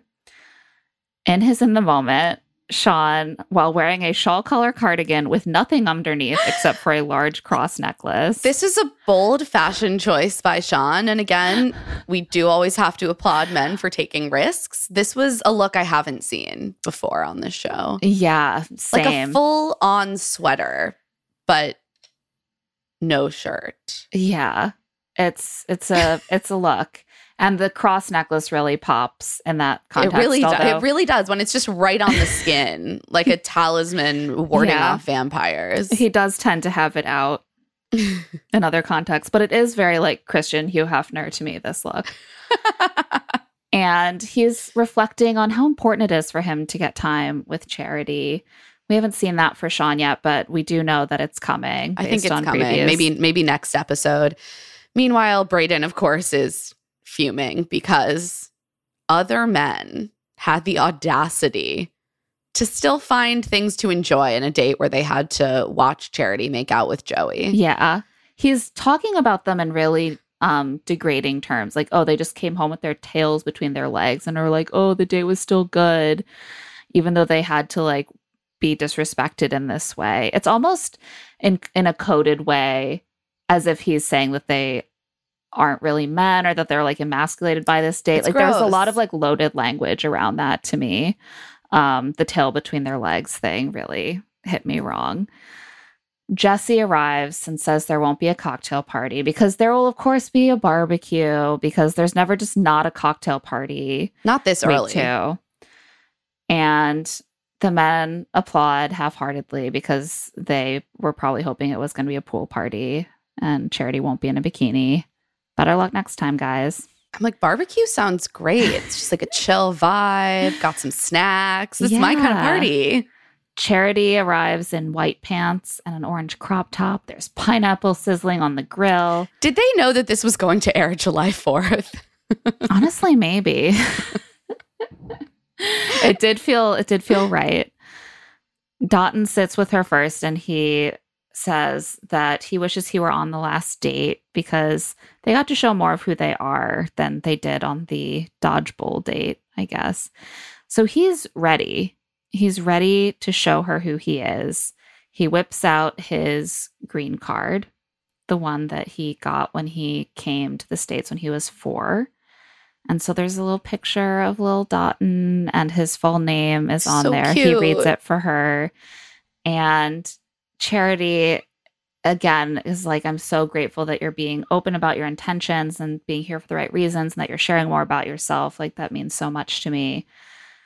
And then Dotun is like, before we wrap up, I'm not going to go for the longest kiss. And she laughs and she's like, you don't have to break a record. That's fine. And they make out. She's like, I actually do enjoy breathing sometimes in between make-out sessions. I like Dotun and I think Charity likes Dotun, but I also think that like Charity is still sometimes struggling to break out of this like interview format where she wants to like really express her like gratitude and like thank you so much for coming in and like you're a really strong candidate. You know, there can be like a sort of formalness. It happens a lot on like with the lead because they're trying to perform to the best of their abilities and they kind of get into like project manager mode.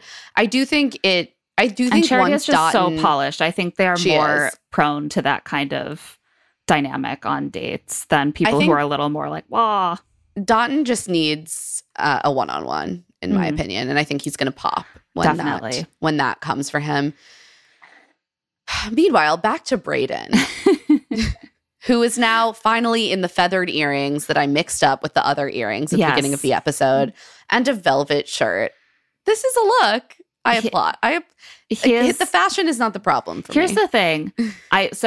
It's not the problem, but it's like you're looking at it first and you're like, is this in a context of like Harry Styles? Is this in a context of like queer men like exploring fashion in this like way that breaks out of traditional hetero binaries? Or is this like peacocking? The game. Right? Yeah. Like, is he a pickup artist? Because it's starting to feel like maybe that.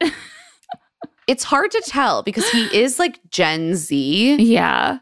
But also he seems to have spent some time on men's rights forums. So it's hard to piece together. It's probably not fully something we could disentangle because of that. But I do feel like it's giving me less of like he's just so open and free and not constrained by gender, and a little more of like pickup artist bullshit by the end of this episode, which is a bummer. Just both. Maybe it's just almost like a weird he thinks mix that it gives of both. him like license in a certain way. Yeah. Like, I'm just like the cool, goofy like guy who wears whatever I want, and like that means that I can also be just like a traditional chest beating caveman about my relations with women. Like, no. Yeah.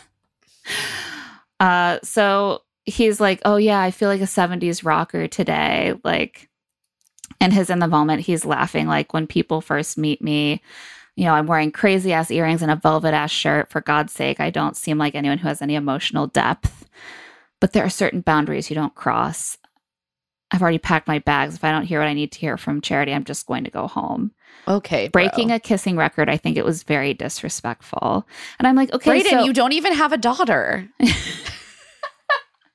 If you had a daughter, maybe we could have a conversation about this, but you don't.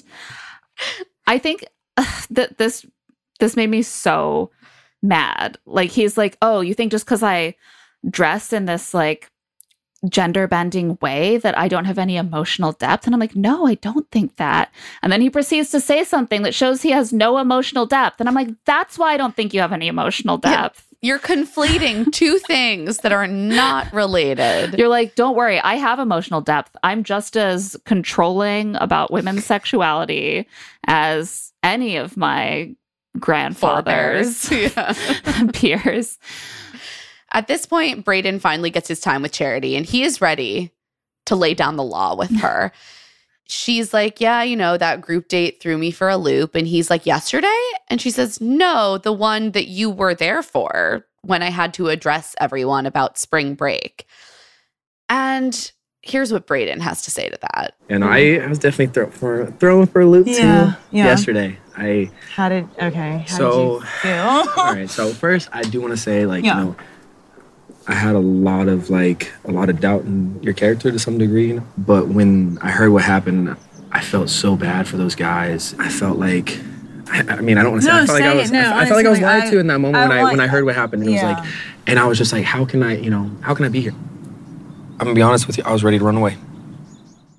I'm like, did Charity hear everything he said? Because this is some fucking bullshit. Charity is too fucking nice. Yeah. I was like, this is not an okay way to talk to you. You got to send him immediately home. But I think because he says it, well, first of all, she's biased in his favor because she thinks they have this great connection.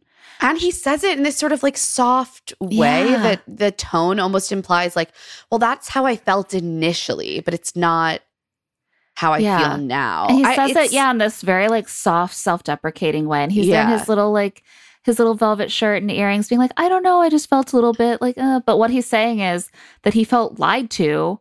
How so? And doubted her character. A lot of doubt in her character. Why? Like, those are actually very, very harsh things to say and like accusations. Crazy. And it's almost like she doesn't pick up on the seriousness of what he's saying because he's saying it in such a soft, winning way and like kind of capitalizing on the warmth of their connection. And I have to say, I really wanted someone to be like, how did you feel lied to? What was the lie? Where is the lie? You're on a dating show. This is as advertised. This is what... Did she tell you at some point, I will never make out with anyone else? Because I'm pretty sure she didn't, because she's been making out with lots of people. Like, where is the lie? No. This is just, I hated this. I don't even, we can't even talk about it because, like, there's nothing to say. It's all just bullshit. It all just indicates that he has a very toxic idea of what it means to be dating a woman, and he has a lot of entitlement, and I don't like it at all. And it made me very sad to see how easily she took on board the idea that like that her character was in question, and she didn't get like upset about that really. And I couldn't tell if it just like didn't quite land with her, or she just is conditioned to be like, I'm going to take this on board and really think about it and try to make you feel better. I guess she is a therapist, so she does a lot of like listening and not judging. Yeah, but it's like, and it was fine to take on feedback from your partners, but like if someone is talking to you like that. Speaking of disrespect, this is deeply disrespectful. And she even says like, this wasn't coming from a malicious place. It makes me sad to hear that you felt this way. She's like, I'm glad you brought it up. Like, thank you for being honest. Like, she's like encouraging him to share this with her. Ugh. I hated this. And so then she's like, I felt sad. And Brayden ends up comforting her, being like, oh, I don't want you to be sad. He's like hugging her and being like, I'm sorry you feel sad. I'm just so glad you addressed it immediately because you're a really special girl. Oh, she said the right things too. Now she gets a little pat on the head. Fuck off. I hate this guy. Fuck off. I'm completely over him. As if I like really liked him at first. But like, you know, we were like, we'll see how it goes. Didn't take long for him to turn out to show the most like bizarrely MRA-ish qualities of any guy so far. Misogynist streak. Jesus. I mean, this is truly the thing that you worry about, that you're like, oh, I'm going to assume that a guy, because he's unconventional in how he displays his masculinity, because he seems softer and different, I can trust him. But a lot of the time, they still have these deeply unexamined harmful ideas about how they should be interacting with women they're in relationships with. And there's just no way of getting around that. They're everywhere. They're in every subculture. They're in every kind of outfit. And we're fucked. So next, Adrian sits with Charity and brings up the spring break comment. He's like, I'm so sorry. Like, I didn't mean for that to weigh on you. She's like, no. I appreciate your honesty. She then goes back to the fact that he referenced some immaturity in the house. And she's like, what did you mean by that? And he's like, well, it's a lack of emotional intelligence.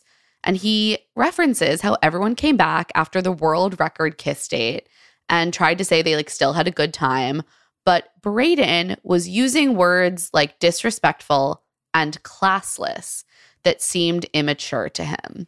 Yeah. And this was interesting to me because Charity really ends up like classless is the thing that sticks in her. Mm-hmm. And this is totally something I would believe that Brayden said, but it's also not something that we saw him say, and we saw him say quite a lot. Yeah, in the moment, she's really pissed. She's like, classless, that's not the word that was used in our conversation.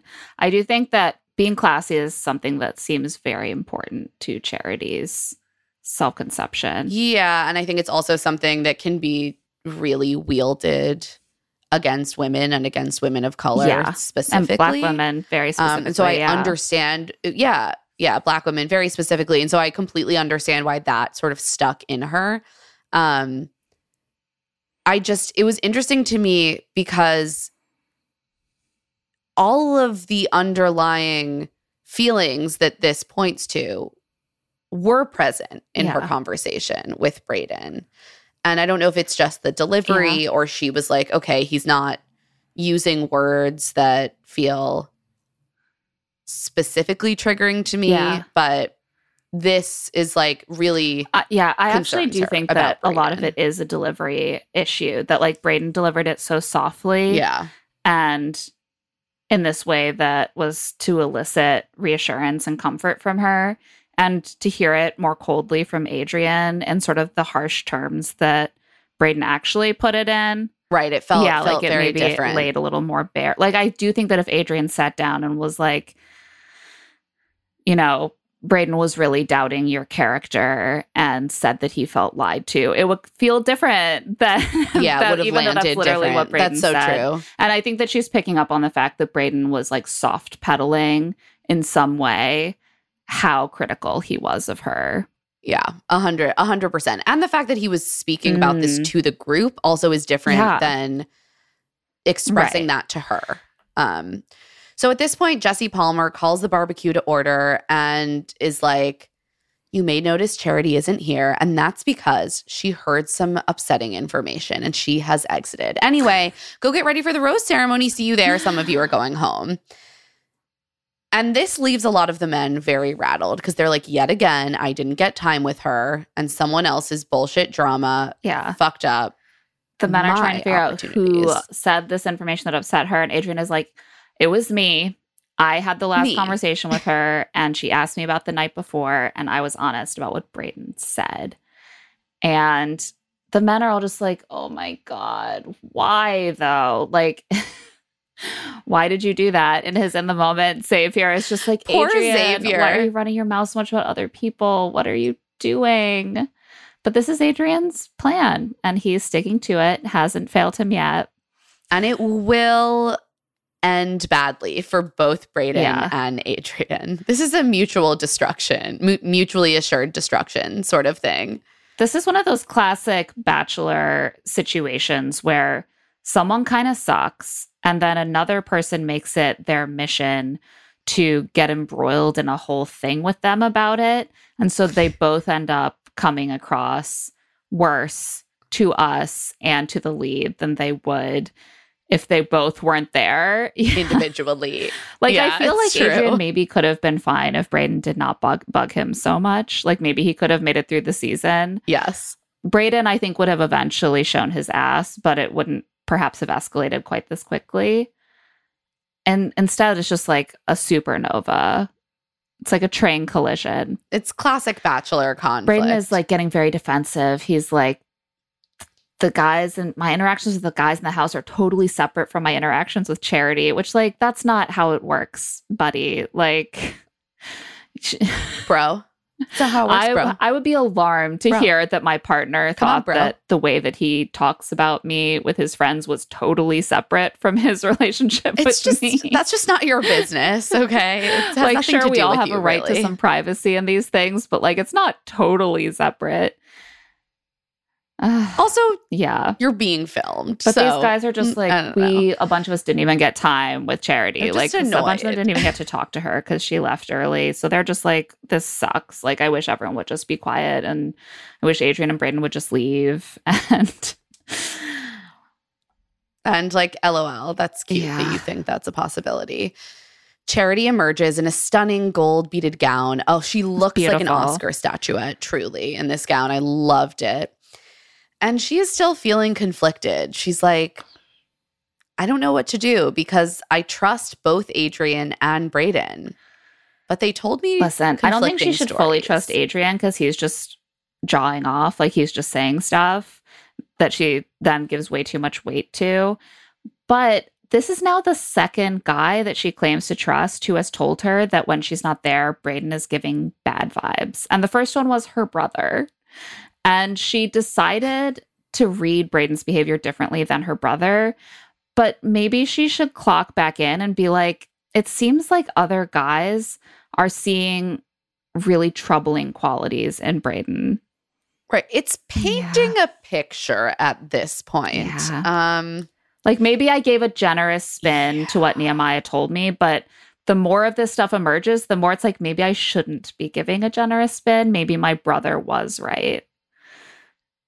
So during the ceremony, we get some ITMs from Adrian and Brayden, the dueling douches at this moment.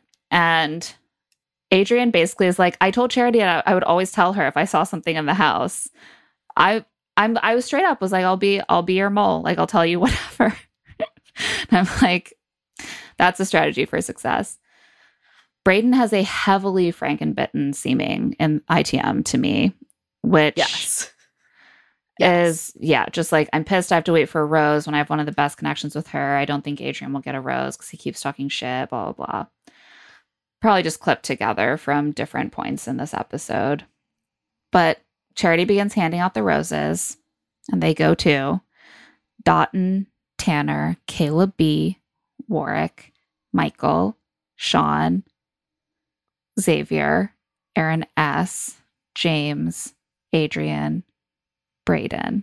So Aaron B., John, and Joey already have roses, leaving our Spencer, John Henry, Josh, Caleb A., and Caleb K. A bloodbath for Calebs. We're down to one Caleb, and not the one I would have predicted, honestly. Oh my God, down to one Caleb. But I guess she had to release Caleb A. back to his patients if it wasn't meant to be. True. And sweet Josh. Josh is so sweet.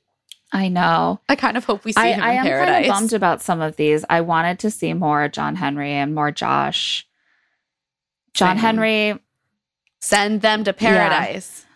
The underwater welder. I wanted to learn I feel more like I never about even really got to see his full arm sleeves, you know? We didn't get to like dig into his potential as a romantic lead. Josh is a sweetheart, but it seemed clear that he did not have any chemistry with. Oh, none of these people had any chemistry with Charity, and so these were the right choices for her. But there were a few of them that I'm like, wouldn't mind seeing more of you. Chance. Brayden, who is wearing cross earrings tonight, a lot of crosses on this episode, has a lot to say after this in his in the moment. Adrian keeps talking shit about me. You're going to be someone that brings up my name and drags it through the mud, so fuck off. Maybe I'm being egotistical, but I think that was about me. That's what this rose means, that she trusts me. She's an awesome young lady, and I want to see if we match. We definitely matched tonight. She was wearing those sequins, and I was like, I definitely picked the perfect suit to wear today. He's wearing like a khaki suit. He's like gold, khaki, kind of the same. Also, young lady, Brayden, what she's is happening? Older than you. Put some respect on Charity's name, okay? fuck. Like, his just mouth can't stop himself. He needs to learn the art of not speaking. Also, I'm like, at a certain point. I mean, I guess you getting a rose was about you, but she also gave Adrian a rose. So, like, I wouldn't read too much into it. It might just be that they want this conflict to continue for another week. Yeah, they will be milking Disaster. this as long as they can. We end with a credit sequence. Some great outtakes from Dodgeball. The men are putting on their little Speedos and collectively grooming their bikini Someone lines. whips out a little shaver. With a tiny little shaver. I love having something in common with these men. And Brayden is like, it's so it's nice, as cold so as Jack relatable. Frost nipples. It's really mean. I feel like they shouldn't have made them wear Speedos in such cold weather. They're literally playing sports and they were still shivering. That's rough. It's horrible.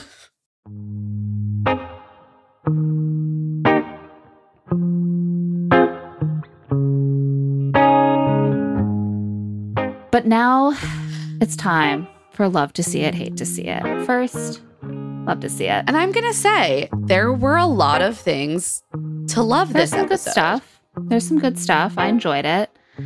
First, I loved finally getting confirmation that Aaron B has a double-sided coin. We needed this. This was for us. I felt validated. Also, loved to see a nice little PSA for therapy, courtesy of Aaron B. Men, go to therapy. It's not scary. It's delightful. You'll get to use terms like active listening, and women love that. It's what we call a panty dropper. And doesn't that sound awesome? Women, all the babes are into it. Also love to see Brayden's openness to traditionally feminine coded style choices like dangly earrings and scarves, even if they did bring me back in a negative way to a different era of my own fashion history. But that's our own burden to bear. Fashion is cyclical. Also love to see Joey's sweet story about his dad coming out and how it shaped him. This was a really beautiful moment for the show. Also love to see Dotton finally getting some screen time with Charity, opening up about his family. I think we just got to keep our eye on Dotton. And finally, we love to see Aaron S. doing meme culture. Thank you, Aaron. Thank you for your service. He is bringing so much more than I thought he was going to be a night one guy, to be honest. Same. So, that's on us. We underestimated you, Aaron S. And for that, we are sorry. There's more to you than just being a firefighter. And now, hate to see it. I hated to see the idea that having fun in the house while they are spending hours doing nothing but sitting in the house waiting for Charity to spend time with them is somehow an indication of like emotional immaturity, moral unseriousness, like a character flaw. Having fun when you're hanging out with a bunch of guys and you have nothing else to do is not a character flaw. It doesn't mean you're not ready for a relationship. Some might say that it's an appealing trait. I don't know. That's just me. It's so weird. Sometimes I like to date someone who has the ability to have fun once in a while. Yeah. Do you want to spend the rest of your life with just like a really dour person who sees people having fun and is like, youths? Not me. I like fun. I love fun. We also, on a personal note, hated to see some of Brayden's specifically scarf choices, which did trigger us because we came into our adulthood in the early 2010s. And, I'm sorry, again, this is a personal issue that I need to speak to my therapist about. I'm just not ready to bring my accent scarves back out of deep storage. I'm not ready to. I'm so face sorry. once I'm not again ready. all of the earrings and scarves that I bought at street festivals in college for $12. And finally, as we talked about a lot during this episode, we really hated to see Brayden's troubling possessiveness around and like borderline shaming of Charity for kissing other men, dating other men.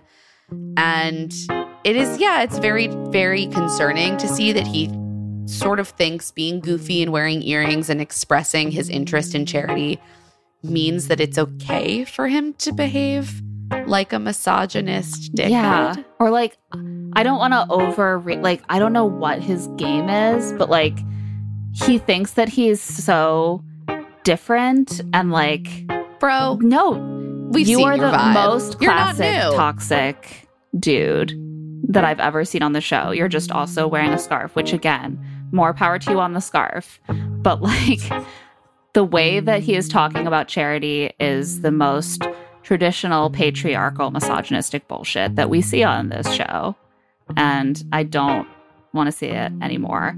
Also hate to see Adrian fueling this with his just ill-judged, shit-stirring comments about guys not being emotionally mature enough to Charity based on like very little. Even though Brayden does need to get called out, Adrian is really just creating a messier situation in how early and aggressively he is pushing this whole spring break line, and it's just going to get in Charity's head.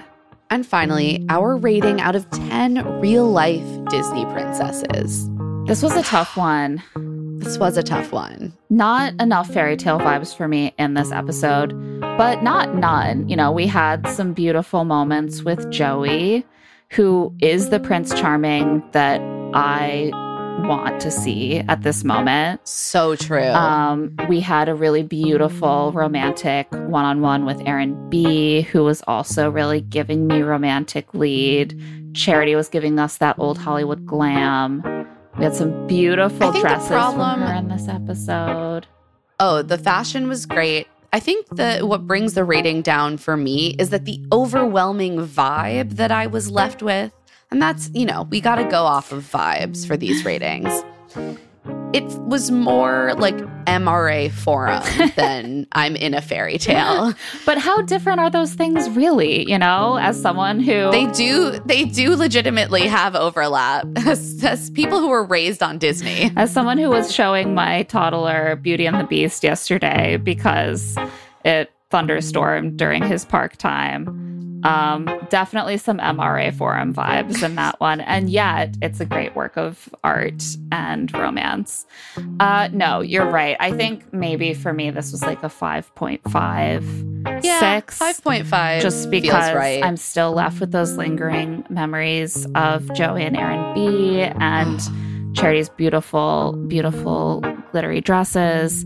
But a lot of time spent on Speedo dodgeball and toxic masculinity. So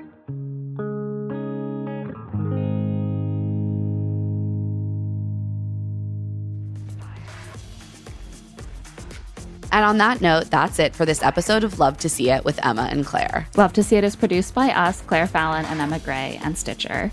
This episode was edited by Talon Stradley. Our theme music is by Tamar Haviv, and our art is by Celine Chang. Josephine Martirana is our executive producer. If you like our show, please remember to follow us, rate us 5 stars, and leave a review. And of course, spread the word about our podcast to all of your friends. If you want to get in touch, you can email us at claireandemmapod@gmail.com. You can also find us on Twitter and TikTok at Love to See It Pod and Instagram at Claire and Emma Pod. And you can find our newsletter, Rich Text, on Substack at claireandemma.substack.com. I'm also on Twitter and Instagram at Claire E. Fallon. And I'm at Emma Lady Rose. We'll be back next week with more on Charity's journey. Can you keep up? I like love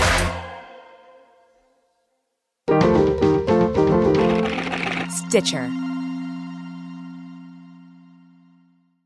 You're probably already familiar with Vogue, you know, the publication that has given audiences an exclusive inside look at fashion and cultural moments for more than 100 years. You can expect no less from Vogue's podcast, The Run Through with Vogue. Meet the influential people behind the scenes of fashion's greatest moments, from designers and creative directors to Vogue editors and the woman behind the infamous Vogue closet. Get inspired while listening to the creative processes of people like author Zadie Smith, fashion designer Tory Burch, and recent star of the Super Bowl, Usher. Go beyond the pages of Vogue with The Run Through, available wherever you get your podcasts.